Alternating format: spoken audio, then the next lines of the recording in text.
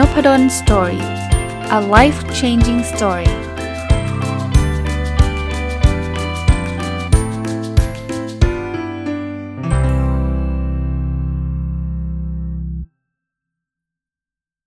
วัสดีครับยินดีต้อนรับเข้าสู่นพดล Story Podcast นะครับวันนี้อยากจะเอาหนังสือเล่มหนึ่งที่ต้องเอาบอกชื่อก่อนเลยกันนะแล้วเดี๋ยวจะเล่าที่มาที่ไปนิดนึงนะหนังสือที่ผมอยากจะมารีวิววันนี้ชื่อว่า Fooled by Randomness นะครับแปลเป็นไทยเขาแปลว่าฝีมือโชคชะตาหรือว่าสุ่มนะครับเขียนโดยนาซีมนิโคลัสทาเลบแล้วก็แปลโดยคุณพรชนกพงสุขนะที่จะเล่าให้ฟังคืออย่างนี้ครับผมว่าหนังสือเล่มนี้เป็นเล่มที่อ่านยากพอสมควรเลยนะครับผมอ่านเริ่มต้นเนี่ยอ่านภาษาอังกฤษเนี่ยยอมรับเลยอ่านรอบแรกนี่เหนื่อยคือบางอันเนี่ยแปลความเขาไม่ออกนะอ่านไปก็รู้สึกว่าคือผมเป็นแฟนคลับนักเขียนนะอาจารย์ทาเลบเนี่ยก็อ่านตั้งแต่ Black Swan นะ Fooled by Randomness เนี่ยอ่านเป็นเล่มที่2สำหรับผมนะครับแล้วก็ไปอ่าน Anti Fragile นะครับที่เป็นเล่มที่3นะฮะแล้วรู้สึกไปอ่านอะไรอีกเล่มหนึ่งเป็นฝีมือหรือว่าผลงานของอาจารย์เนี่ยก็กลับมาที่เล่มนี้นะอ่านไปครั้งแรกสุดน่าจะก่อนผมว่าน่าจะ5ปีที่แล้วอะไรเงี้ยประมาณนั้นก่อนทำพอดแคสต์อ่านแล้วก็โหงงแล้วก็รู้เลยว่ายากแต่ว่าก็มีไอเดียแต่ว่าก็ลืมไปพูดง่ายๆมาอ่านแล้วก็แบบโอเคนะครับคราวนี้ที่พอเวลาผ่านไปสักประมาณ 2-3 ปีที่ผ่านมาก่อนโควิดนะเห็นหนังสือแปลนะครับน่าจะออกมานานแล้วเหมือนกันนะหนังสือแปลก็เลยคิดว่าเอาละอ่านภาษาอังกฤษไปแล้วรอบนึงอ่านแปลมันน่าจะดีขึ้นนะครับก็เลยซื้อมาแล้วก็ดองนะครับดองไป2 ปีกว่านะครับคิดว่านะจนกระทั่งอ่านจบต้องชื่นชมคนแปลนะครับคุณพรชนกพงสุขเนี่ยจะเรียกว่าเป็นคนแปลที่แปลได้ดีมากๆนะครับผมอ่านไทยเนี่ยรู้เรื่องกว่าอ่านภาษาอังกฤษนะครับก็อ่านแล้วก็เหมือนเดิมนะคงไม่ได้เอามาสรุปย่อนะครับแต่ว่าจะเอาข้อคิดมาฝากนะครับเมื่อสัก 2-3 วันก่อนก็นั่งเขียนสรุปข้อคิดนะเดี๋ยววันถ้าท่านฟังตรงวันนี้น่าจะโพสต์ในเพจนพดลสตอรี่นะผมได้มา52ข้อคิดว่า1ตอนไม่จบแน่ถ้าไม่2ก็3ตอนนะครับเดี๋ยวลองดูก่อนนะครับว่าพอรีวิวพูดคุยไปบางทีมันเลยเถิดนะมันเอาประสบการณ์เข้าไปชวนคุยด้วยเนี่ยก็อาจจะ3ตอนแต่ว่าถ้ากระชับหน่อยก็จะ2ตอนเดี๋ยวลองดูนะครับมาถึงข้อที่1เลยที่ผมเขียนสรุปไว้นะครับคือบางปัจจัยเนี่ยมีความจำเป็นต่อความสำเร็จแต่ไม่เพียงพอที่ทำให้เกิดความสำเร็จเพราะมันไม่ได้เป็นเหตุโดยตรงต่อความสำเร็จเนี่ยลองดูประโยคนะประโยคมันชวนงงนะนี่คือผมสรุปมาแล้วจากคือภาษาอังกฤษเสร็จปุ๊บแปลเป็นไทยปุ๊บผมสรุปมาอีกแต่ว่าผมจะเล่าไปครับเขาบอกอย่างนี้คุณอยากถูกลอตเตอรี่ป่ะอยากเนาะเพราะฉะนั้นเนี่ยการออกไปซื้อลอตเตอรี่เนี่ยคือสิ่งที่ต้องเกิดขึ้นใช่ป่ะมันคือปัจจัยที่จำเป็นต่อความสำเร็จถูกไหมคือเราต้องออกไปซื้อลอตเตอรี่ถ้าไม่ออกนี่คุณไม่มีวันถูกลอตเตอรี่แน่นอนนะครับแต่การออกไปซื้อลอตเตอรี่มันไม่เพียงพอที่จะการันตีว่าเราจะถูกลอตเตอรี่ไม่งงใช่ไหมฮะคือปัจจัยมันจำเป็นแต่มันไม่เพียงพอครับเพราะมันไม่ได้เป็นเหตุโดยตรงการออกไปซื้อลอตเตอรี่ไม่ใช่เป็นสาเหตุโดยตรงในการทำให้เราถูกลอตเตอรี่นะครับเพราะนั้นก็คุณก็ต้องแยกแยะนะว่ามันบางอันเนี่ยมันต้องทำแต่ว่ามันไม่ได้การันตีไม่ใช่ว่าออกไปซื้อแล้วทุกคนจะรวยทุกคนถ้าอย่างนั้นก็ดีนะครับมาข้อที่2ครับคนที่ฉลาดทำงานหนักและขยันเนี่ยจะช่วยทำให้สำเร็จแต่ไม่ได้หมายความว่าคนประสบความสำเร็จทุกคนต้องฉลาดทำงานหนักและขยันเสมอไปกลับกันไม่ใช่คือยอมรับว่าฉลาดทำงานหนักขยันมีโอกาสสำเร็จเพิ่มขึ้นส่งผลทำให้เกิดความสำเร็จได้แต่ไม่ได้การันตีไม่ได้บอกว่าถ้างั้นเนี่ยถ้าคุณขยันฉลาดทำงานหนักแล้วคุณจะรวยตลอดไม่ได้การันตีแบบนั้นแล้วคนที่รวยหลายๆคนก็ไม่ได้ฉลาดทำงานหนักและขยันบางทีเขาก็โชคดีเกิดมาในครอบครัวที่รวยก็มีเยอะแยะนะครับข้อที่3นะครับสิ่งที่จะช่วยให้เกิดความสำเร็จได้อีกเรื่องคือโชคโชคมีความเป็นประชาธิปไตยสูงเขาใช้คำนี้เลยนะครับเพราะมันสามารถเข้าถึงได้แต่ละคนได้อย่างเท่าเทียมโดยไม่สนใจว่าเรามีทักษะมากแค่ไหนคือตรงนี้ผมว่าหลายคนอาจจะคิดแย้งว่าไม่จริงอาจารย์ถ้าเกิดคนนี้เขาเก่งเนี่ยเขาก็ทำให้เกิดโชคได้ไงเราต้องdefine คำว่าโชคก่อน โชคที่มันเกิดจากความสามารถในหนังสือเล่มนี้ไม่เรียกเป็นโชคนะครับอันนั้นคือความสามารถที่ทำให้เราได้มีโอกาสเจอคนเก่งๆบางคนบอกเนี่ยเราอ่านหนังสือความรู้เราเลยเยอะพอความรู้เราเลยเยอะเราก็เลยได้ไปเจอคนเก่งอย่างนั้นไม่โชคอย่างนั้นไม่เรียกว่าโชคอันนั้นคือทักษะโชคคือแรนดอมเลยคืออยู่ดีๆถูกลอตเตอรี่อย่างเงี้ยไอ้นี่คือแรนดอมเพราะฉะนั้นเนี่ยเขาบอกว่าโชคมีความเป็นประชาธิปไตยสูงเพราะว่าคุณจะจบด็อกเตอร์มาหรือคุณจะเป็นคนที่แบบโฮมเลสไม่มีบ้านอยู่เนี่ยคุณมีโอกาสถูกลอตเตอรี่เท่ากันโชคคุณเท่ากันเห็นภาพไหม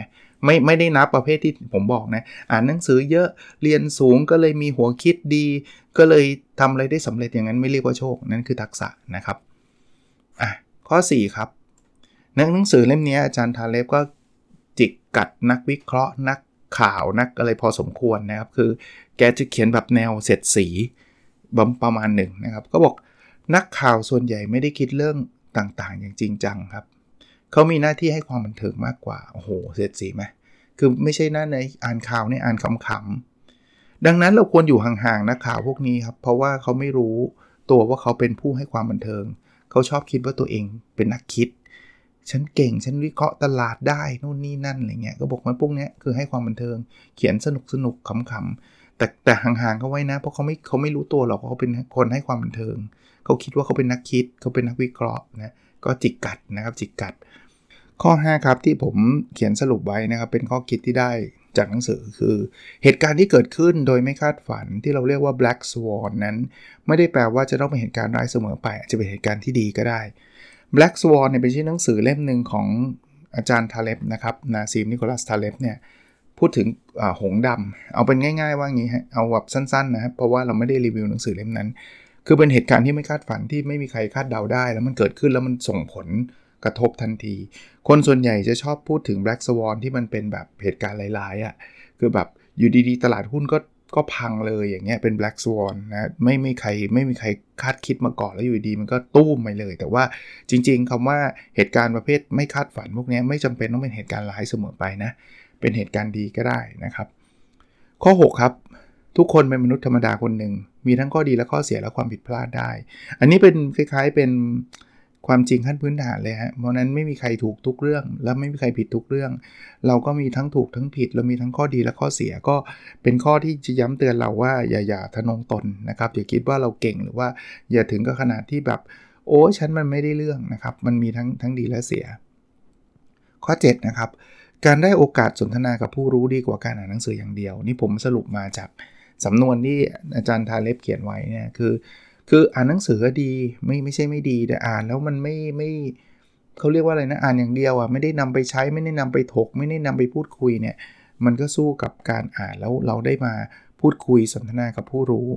ไม่ได้นะครับเขาสนับสนุนว่าเราไปพูดคุยกับสนทนากับผู้รู้จะดีกว่าแต่ปัญหามันนิดเดียวฮะคือบางทีเราเข้าไม่ถึงไงผมอยากคุยกับดร.นิเวศน์เงี้ยมันก็ไม่ใช่ง่ายๆจะไปคุยกับอาจารย์เขาได้ใช่ไหมส่วนหนึ่งก็เราต้องอาศัยหนังสือด้วยแหละนะครับก็ไม่ได้บอกให้ละทิ้งหนังสือนะฮะอย่างเงี้ยอย่างหนังสือที่ผมมารีวิวเนี่ยผมไม่มีโอกาสไปคุยกับอาจารย์ทาเลบหรอกใช่ป่ะผมก็ได้อ่านหนังสืออย่างน้อยๆผมก็ได้ความคิดอาจารย์เข้ามานะครับแต่แน่นอนถ้าผมมีโอกาสได้ไปดินเนอร์นั่งคุยกับอาจารย์ทาเลบมันคงดีกว่าอ่านหนังสืออาจารย์อย่างเดียวข้อ8ครับบางคนสำเร็จได้เพราะมีโชคแต่คนกลับอธิบายว่าคนเหล่านั้นประสบความสำเร็จได้โดยไม่อาศัยโชคคือบางทีเนี่ยเรารู้สึกว่าโชคมันไปดาวเกรดเขาอะโชคมันทำให้เขาดูไม่ดีอะทั้งนี่จริงของความสำเร็จเขาว่าบางส่วนหรือบางทีส่วนใหญ่ด้วยเนี่ยมันมาจากโชคไงแต่เวลาเราบอกว่าคนนี้โชคดีเนี่ยคนก็จะเหยียดหยามเราว่าโหยก็แกเนี่ยไปว่าเขาโชคดีแกเนี่ยไม่รู้หรอกนะว่าเขาเก่งขนาดไหนแกดูถูกฝีมือเขาอะไรเงี้ยต้องยอมรับก่อนโชคส่งผลนะผมก็เชื่อว่าโชคส่งผลแต่ผมไม่ได้บอกฝีมือไม่เกี่ยวฝีมือก็เกี่ยวโชคก็เกี่ยวแต่ว่าพอเราชื่นชมเราจะชื่นชมว่าสมมุติเขาสำเร็จเนี่ยเราจะชื่นชม 100% ว่าเป็นฝีมือไงจริงๆแล้วมันมีส่วนของโชคแต่ผมก็เข้าใจคนชื่นชมนะคือถ้าเกิดสมมุติว่ามีคนชื่นชมบอกว่าคุณเก่งเพราะว่าคุณโชคดีมันก็ดูแบบมันดูไม่ชื่นชมไงหรือว่าคุณเก่งเพราะคุณมีฝีมือแต่คุณก็มีโชคด้วยแหละมันก็ดูแบบอ้าวแล้วจะพูดทำไมนึกออกไหมคือเวลาเราชมใครเราก็จะชมที่ฝีมือใช่ไหมแต่ให้เราตระหนักรู้ไว้ด้วยว่าจริงๆโชคมันส่งผลไม่มากก็น้อยนะครับข้อ9นะครับ เรามักจะประมาณอิทธิพลของการสุ่มที่มีผลลัพธ์ที่มีต่อผลลัพธ์ต่างๆต่ำจนเกินไปแปลว่า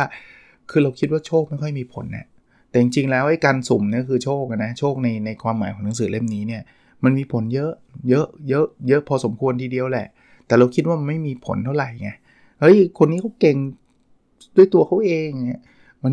มีบางส่วนแหละนะครับเรามักจะประมาณผลลัพธ์มันต่ำไปหน่อยอิทธิพลมันต่ำไปหน่อยข้อ10นะครับคนที่เป็นเทรดเดอร์ซื้อขายหุ้นเก่งๆเท่านั้นที่จะรู้ว่าความสำเร็จของการเทรดหุ้นนั้นส่วนใหญ่มาจากโชคอันนี้ดักไว้เลยนะครับดักไว้เลยคือเทรดเดอร์คือคนซื้อหุ้นขายหุ้นซื้อหุ้นขายหุ้นเนี่ยเขาดักไว้แบบไหนฮะก็บอกมีแต่คนเก่งๆเท่านั้นนะรู้ว่าที่สำเร็จเนี่ยเพราะโชคถ้าเกิดคุณเถียงนะคุณมาบอกว่าบ้าฉันไม่ได้เกี่ยวกับโชคเลยฉันน่ะฝีมือแปลว่าคุณไม่เก่งไงเขาบอกแล้วว่ามีเฉพาะคนเก่งเท่านั้นที่รู้ตัวไอ้ที่ยังไม่รู้ตัวที่บอกว่ามันไม่เกี่ยวเนี่ยคือมันไม่เก่งคือพูดเขียนแบบนี้เถียงไม่ออกนะเถียงกลายเป็นคนโง่ทันทีเพราะว่าเขาบอกแล้วมีเฉพาะคนที่รู้ตัวนะครับก็อย่างตามสไตล์อาจารย์ทาเล็บนะฮะ11นะครับอะไรที่เราได้มาจากโชคเราจะเสียไปเพราะโชคเช่นกันเขาก็พูดว่าไอ้คนที่คิดว่าตัวเองเก่งนะเทรดแล้วจริงๆแล้วเทรดแล้วคุณประสบความสำเร็จเนี่ย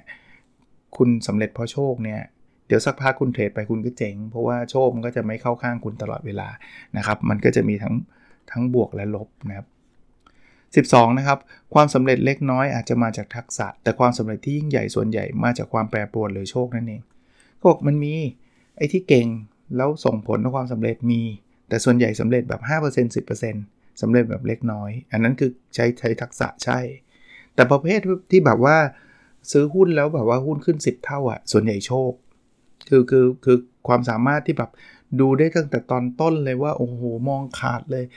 หุ้นตัวนี้จะขึ้น10เท่าแน่นอนเขาบอกไม่ค่อยมีหรอกส่วนใหญ่ไม่ค่อยมีหรอกส่วนใหญ่เนี่ยซื้อ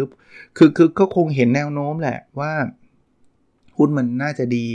แต่ว่าไม่มีใครคิดหรอกมันจะดีขึ้น10เท่า20เท่า100เท่าอ่ะแต่คุณโชคดีด้วยไง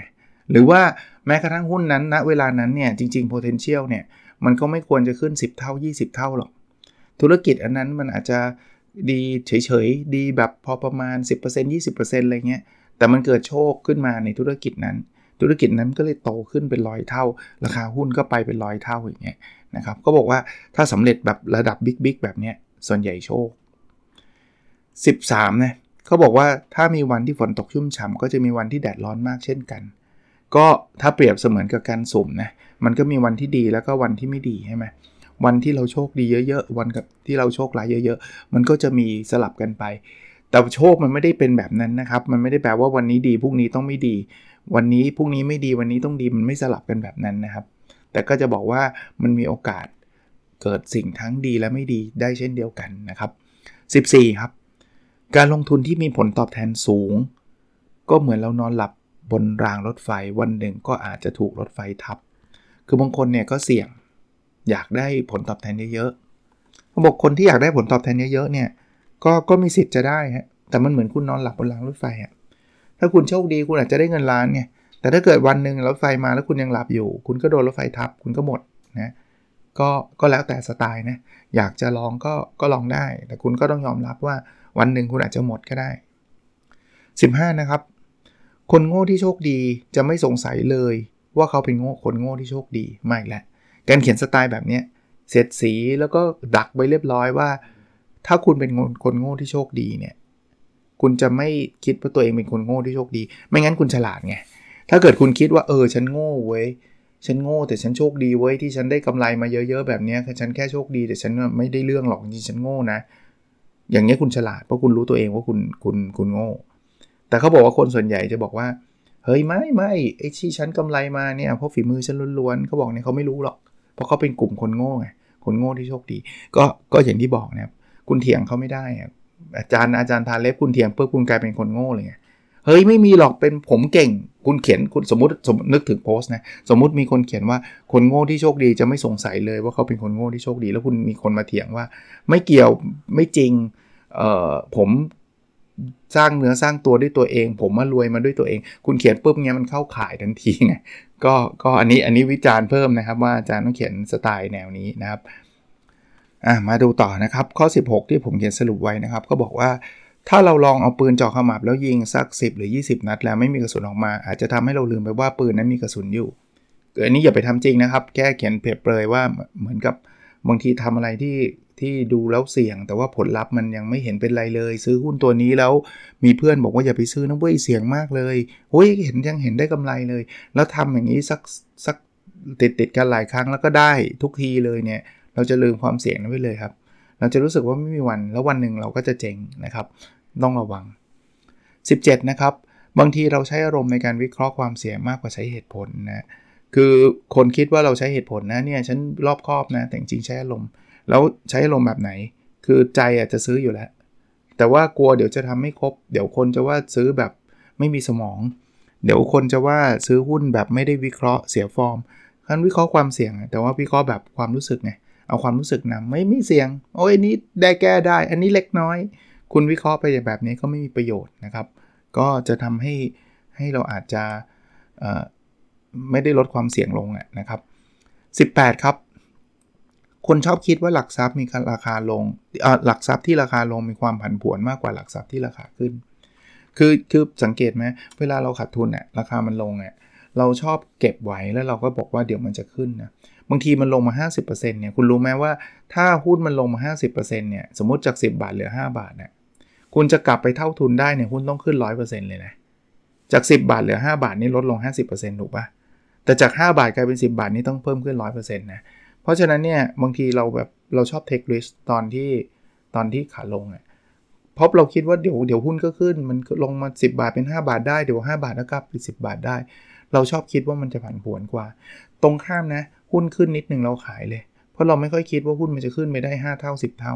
เราไม่ค่อยคิดว่าหุ้นมันจะผันผวนคำว่าผันผวนคือเปลี่ยนแปลงนะครับนิสัยมนุษย์เป็นแบบนี้นะครับ19นะครับทุกอย่างบนโลกมีความซับซ้อนครับแต่ในใจเรากับถูกฝึกคิดอะไรให้ซับซ้อนน้อยลงก็บอกโลกเรามันซับซ้อนมากขึ้นเรื่อยๆแต่ว่าสมองเรามันเหนื่อยเราไม่ต้องการอะไรซับซ้อนเพราะนั้นนี่เราจะเอาช็อตคัทหาทางออกแบบเร็วๆง่ายๆนะครับมันเลยขัดกันไงเราเลยตัดสินใจไม่ค่อยถูกไงในโลกที่มีความซับซ้อนแบบนี้ต่อยอดให้นิดนึงนะบางทีเราถึงเทรดหุ้นแพ้พวกหุ่นยนต์ไง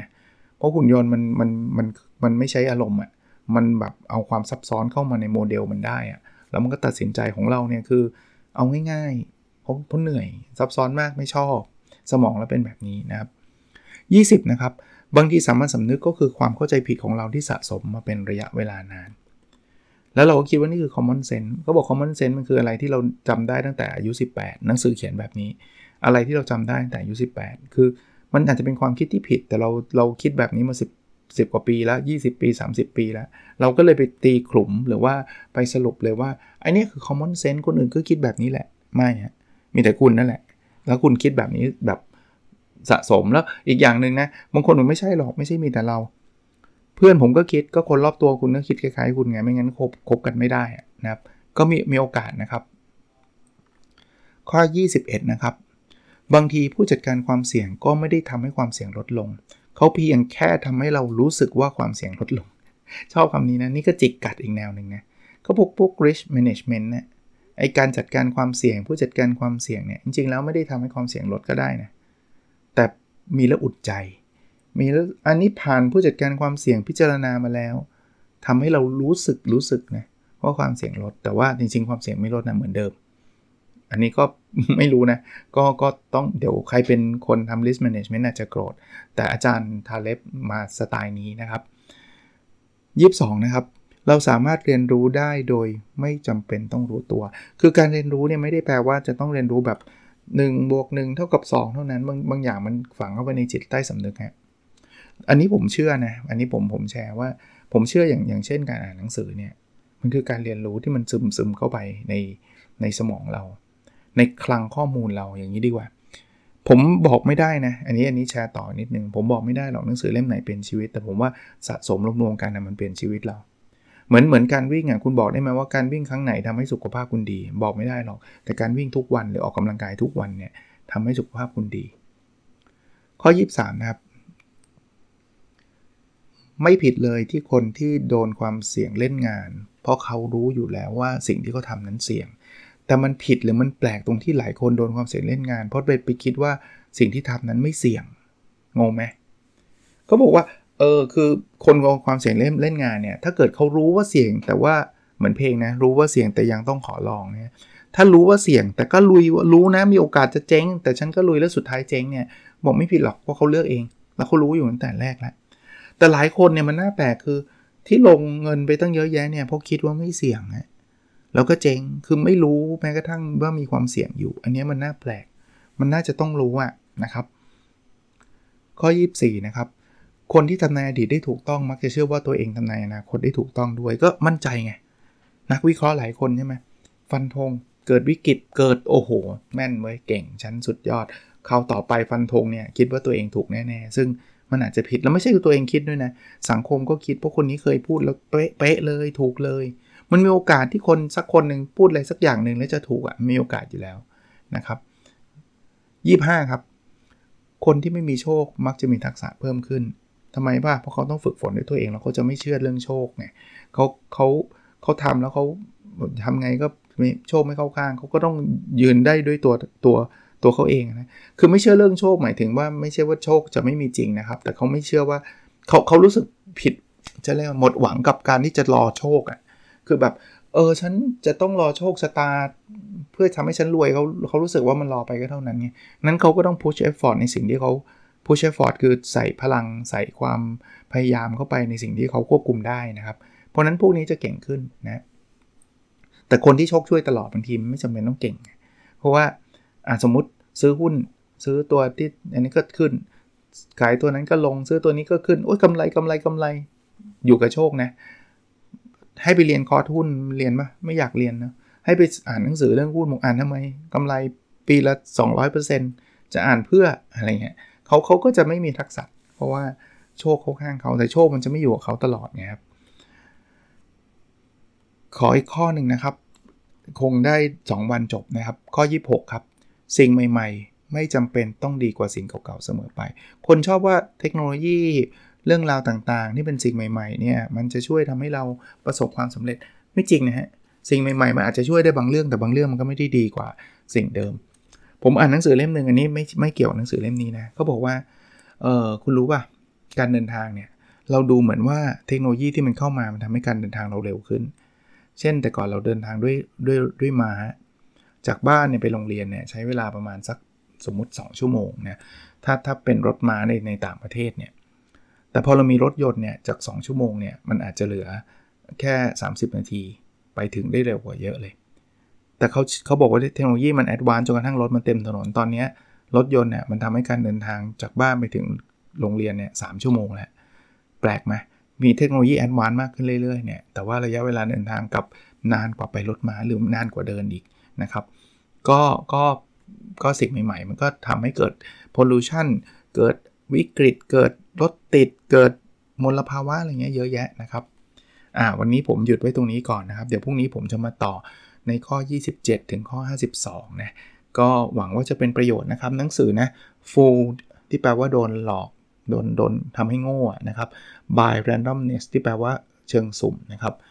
ฝีมือโชคชะตาหรือว่าสุ่มนะครับเขียนโดยอาจารย์นาซีมนิโคลัสทาเลบแล้วก็แปลโดยคุณพรชนกพวงสุขนะครับโอเคครับแล้วเราพบกันในเอพิโซดถัดไปนะครับสวัสดีครับ